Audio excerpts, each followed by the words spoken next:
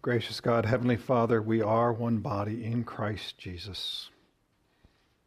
As we come before your word tonight, let us be renewed, strengthened in our faith, confessing Christ as Lord and Savior. This I pray in Jesus' name. Amen. During our Lenten series, we took a look at Jesus in the Old Testament. We saw that how in the Old Testament, the people and the prophecies were a foreshadow of what was to come and fulfilled and completed in Christ Jesus. And tonight we're actually going to make another connection between the Old Testament and the New, between Passover and the Lord's Supper, between the Old Covenant and the New Covenant. Now, to gain that understanding, we are first going to have to go to the Passover. You also have sermon notes. They might be very helpful for you this evening. So let us go to the Passover. As you know, if you remember, in Exodus, the Israelites were under the yoke of slavery to the Egyptians. God called out Moses and told Moses to talk to the Pharaoh and say, "Let my people go." And the Pharaoh did not. His heart was hardened. He said, yes, no, yes, no, yes, right? Went back and forth like that. And so God rained down plagues on them. There were 9 specific plagues, some blood, the Nile turning into blood, the locust, the hail, so forth. Yet Pharaoh would still not let the people go. So there's one last plague, the 10th plague. Do you remember that one? Every firstborn in every household, whether Egyptian or slave, would die that night unless certain preparations were made. So now let's go to the preparations. It's from our reading from Exodus. I want to read it again just so we are fresh with this. Then Moses called all of the elders of Israel and said to them, "Go and select lambs for yourself according to your clans and kill the Passover lamb. Take a bunch of hyssop and dip it in the blood that is in the basin and touch the lintel and the 2 doorposts with the blood that is in the basin. None of you shall go out of the door of his house until the morning, for the Lord will pass through to strike the Egyptians. And when he sees the blood on the lintel and on the 2 doorposts, the Lord will pass over the door and will not allow the destroyer to enter your house to strike you. You shall observe this rite as a statute for you and for your sons forever. And when you come into the land that the Lord will give you, as he has promised, you shall keep this service. And when your children say to you, 'What do you mean by this service?' you shall say, 'It is a sacrifice of the Lord's Passover. For he passed over the houses of the people of Israel in Egypt when he struck the Egyptians, but spared our houses.' And the people bowed their heads and worshipped." This is the first Passover, the instructions from the Lord to Moses to the people of Israel. And from this reading, there are 5 key points that will tie directly to the Lord's Supper. So in brief, let's talk about the Passover. The first one, that it was instituted by God. This was not a man-made ordinance. This wasn't something done out of conspiracy. Moses talking to his brother Aaron, anything like that. This came from the very lips of God himself. It had a very specific time and place in history. Thus says the Lord. And he said it was to be observed as a statute forever. This means it is a law. It is a command. Now, you and I, in our day, with our laws, we think they pretty much don't mean anything, right? If you got a law, well, do you really observe it? Well, just think of speed limits, right?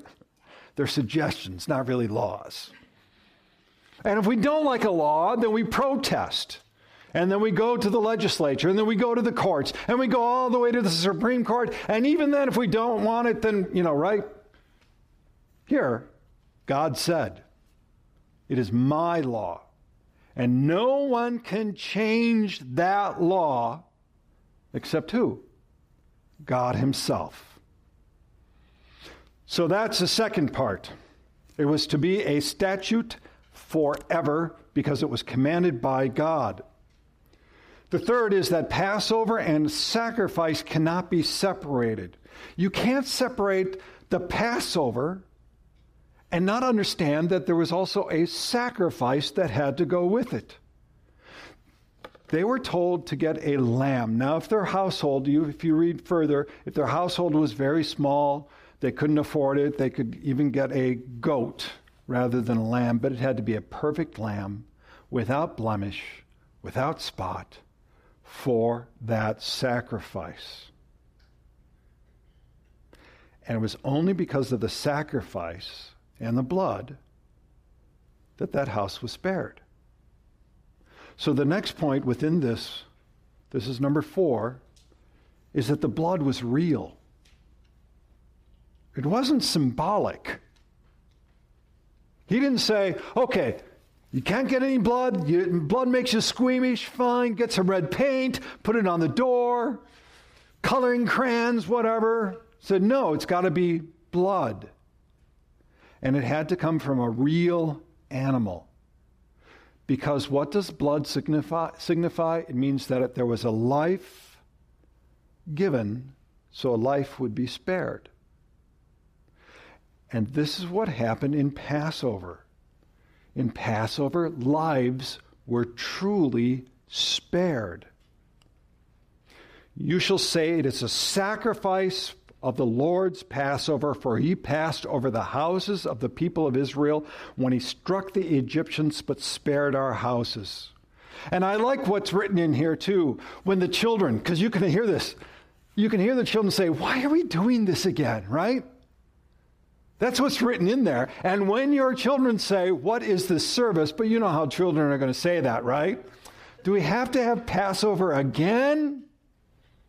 Yes. Because something real happened in history. In history, people's lives were spared by God. You see, you have to understand how important this is, because nowadays, many historians and theologians deny the Passover, the Exodus. They say that's just kind of a myth sort of thing that actually happened. Scripture tells us it was real. People died because they did not have the blood of the Lamb on their door. People lived because they did have the blood of the Lamb on the door. So the Passover, 5 things here.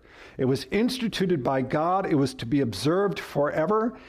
Passover and sacrifice cannot be separated. The blood was real and lives were spared. That's what you have to understand about the very first and very real Passover. Here it is. If you want to tie it all together, God graciously spared those who had faith in him so that they could live in freedom, so they could be free from their bondage to slavery. That's what happened on Passover. Now let's go to the Lord's Supper. Verse 26 through 29 is the focus. Now as they were eating, Jesus took bread, and after blessing it, he broke it and gave it to his disciples, saying, take, eat. This is my body. And he took a cup. When he had given thanks, he gave it to them, saying, drink of it, all of you, for this is my blood of the covenant, which is poured out for many for the forgiveness of sins. I tell you, I will not drink it again of this fruit of the vine until that day when I drink it new with you in my Father's kingdom. Now let's draw the lines from the Passover to the Lord's Supper. The first is that it was instituted by Jesus, by God himself, as a new covenant. He says the word. covenant. This is my blood of the covenant. What is a covenant? It is a sacred promise. And it's a sacred promise instituted by God himself. You see, did God go to Moses or the Israelites and say, hey, do you think you like my covenant here? I'll keep it if you like it. I'll keep it if you agree with it. No, the covenant was enforced because of who God is. He said, I declare this covenant. Now, Jesus says that covenant is complete, and I'm giving you a new one, which is a fulfillment of what the old showed you. This is what he says here. The old statute, the old covenant has been fulfilled, and I am fulfilling it with a new covenant for you. That's the first that we can draw. So who instituted it? It was not man, it was God himself. The second point is that it was to be remembered and observed until his second coming. Jesus said, do this as often as you drink of it in remembrance of me. So how often should we celebrate the Lord's Supper?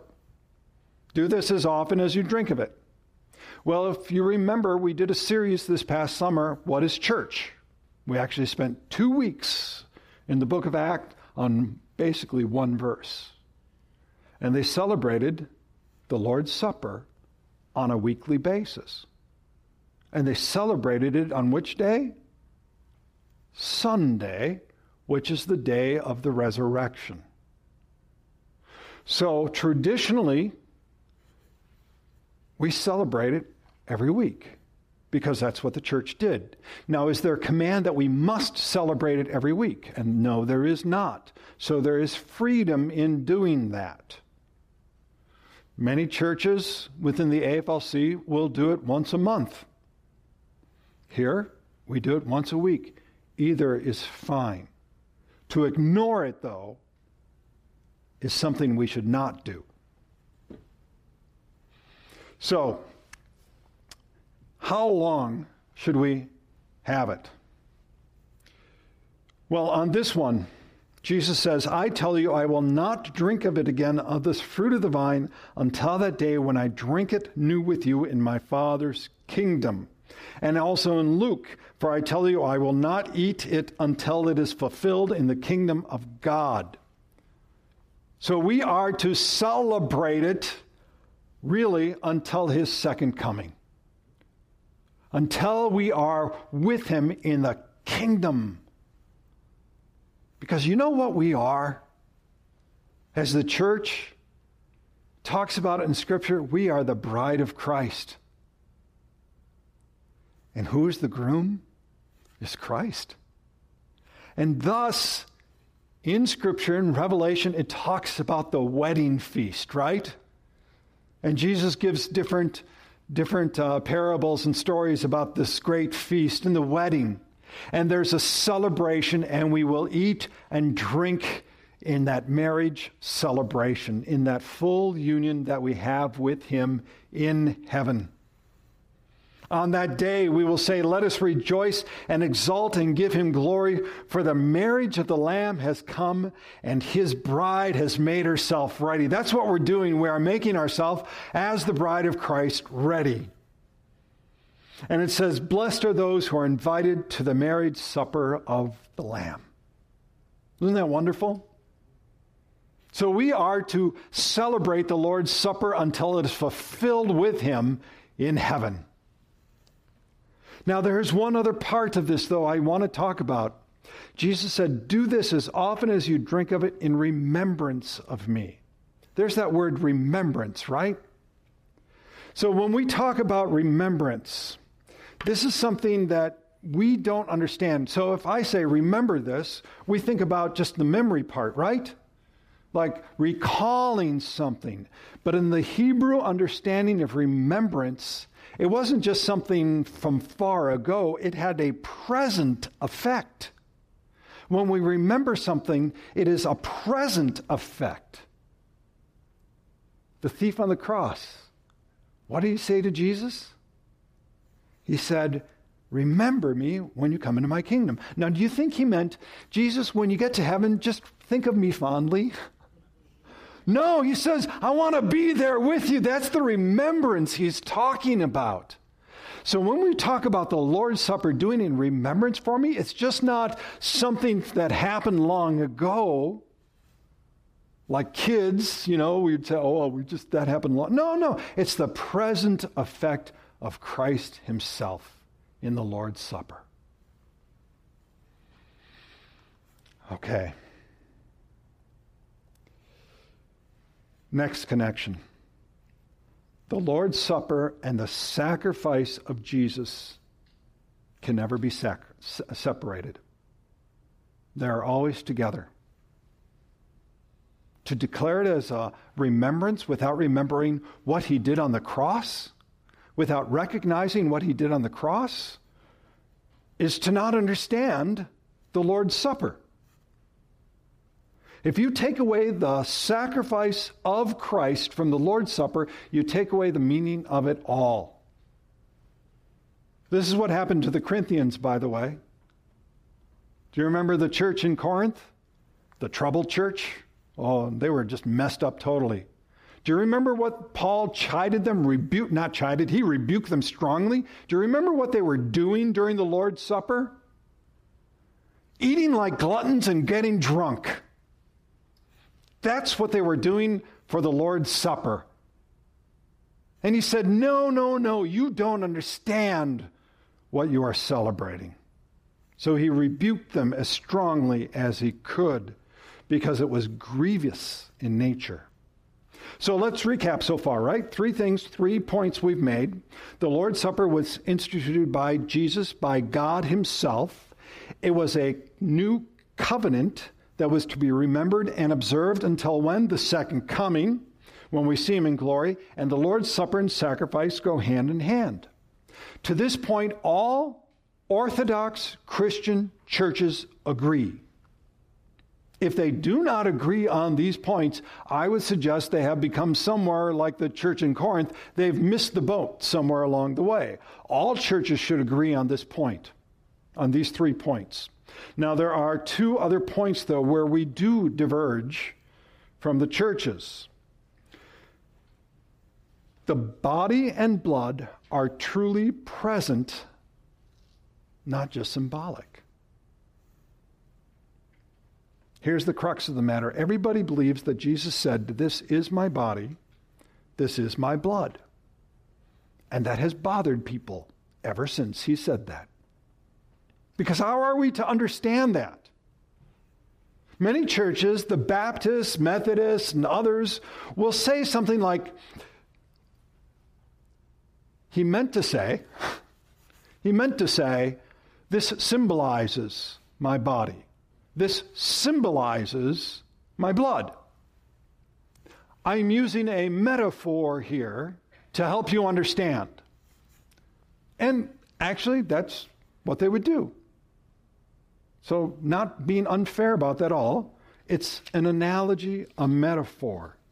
Because they take a look at it and say, well, you know what, the wine still tastes like wine, and the bread still tastes like bread, so he must have meant as an analogy or metaphor. But here's the problem. He said, this is my body. This is my blood. And in the language, in the original language of the Greek, how it is written in here, grammar is important, is can only mean it is.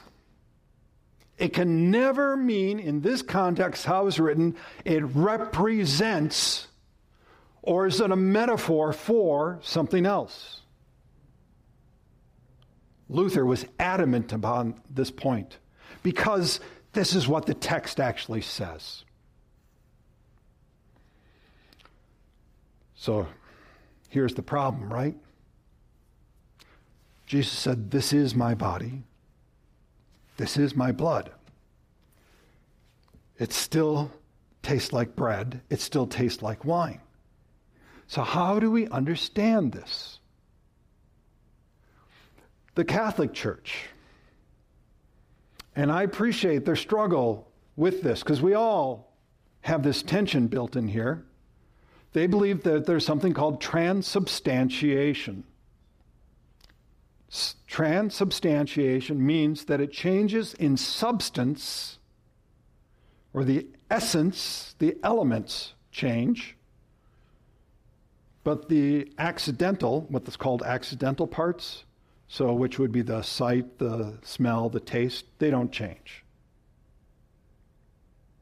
So they have tried to deal with this tension by actually combining philosophy from Aristotle into this. And I can appreciate that because he said, this is my body, this is my blood. Well, how do we understand that? Here's what we do. This is from Luther's Small Catechism. It is the true body and blood of our Lord Jesus Christ under the bread and wine, instituted by himself for us Christians to eat and drink. When we say that Christ's body and blood is truly present, we do not mean it symbolically. Does the bread still taste like bread? Yes. Does the wine still taste like wine? Yes. So how does that work? We let the Word of God stand. We do not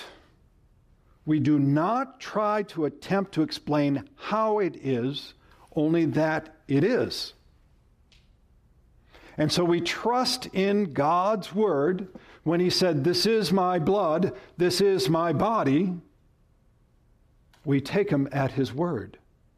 And we do not try to resolve the tension. Luther said this in the Large Catechism. He said, it is the true body and blood of our Lord Jesus Christ in and under the bread and wine, which we Christians are commanded by Christ's words to eat and drink. And just as we have said of baptism that is not mere water, so we say here too that the sacrament is bread and wine, but not mere bread and wine, such as served at a table. Rather, it is the bread and wine set within God's word and bound to it.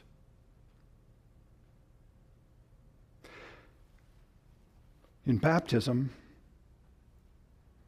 the water's water, right? I've talked about this in our education hour.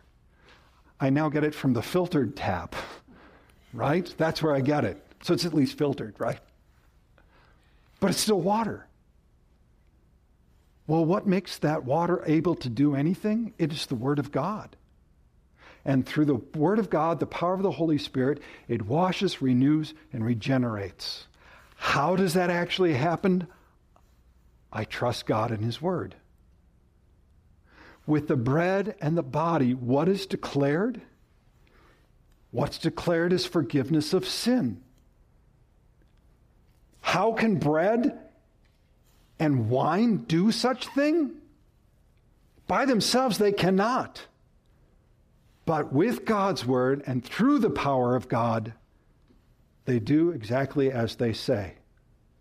Thus we say baptism is a visible means by which we receive forgiveness of sin. The Lord's Supper is a visible means by which we receive forgiveness of sin. This is the Lord's Supper. And this is the main point then going on here.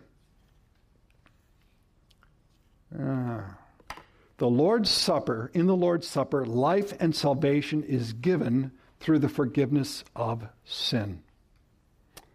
From Luther's Small Catechism, for where there is forgiveness of sin, there's also life and salvation. And so thus in faith we come to be strengthened and nourished by the Lord's Supper. Even though you and I are in Christ, even though we're in Christ, we still stumble and fall, right? I admit that fully. That's why Although I know I'm higher than you right now because I'm standing up but I'm no higher than anyone else. I'm saved by grace, so I come to the Lord's Supper and I receive forgiveness of sin just like everyone else. This is the Lord's Supper. So let us take a look. It was instituted as a new covenant. It is to remember and observed until the second coming. And the Lord's Supper and sacrifice of Jesus cannot be separated. The body and blood are truly present, not just symbolic. And it is salvation, forgiveness of sin. Can you make the parallels now to the old, to the Passover? What happened in the Passover? God passed over the sins. There was forgiveness because of the blood of Christ, because of the body. We have forgiveness of sin. This is what we celebrate. So now, how must you receive this? What must you do to receive and prepare yourself for the Lord's Supper? I read this sometimes. I'm going to read it in its entirety tonight. This is the exhortation. In order that you may receive this holy sacrament in a worthy manner, you should carefully consider what you must now believe and do. From the words of Christ, "This is my body which is given for you. This is my blood which is shed for you for the remission of sins." You should believe that Jesus Christ is present in his body and blood, as the words declare. From Christ's words, for the remission of sins, you should also believe that Jesus gives to you his body and blood to strengthen your assurance that your sins are forgiven. And finally, you should do as Christ commands when he says to you, "Take, eat, drink of it, all of you. This do in remembrance of me." If you believe these words of Christ and do as he has commanded, then you have properly examined yourselves and may eat Christ's body and drink his blood in a worthy manner. You should also unite in giving thanks to Almighty God, the Father of our Lord Jesus Christ, for so great a gift.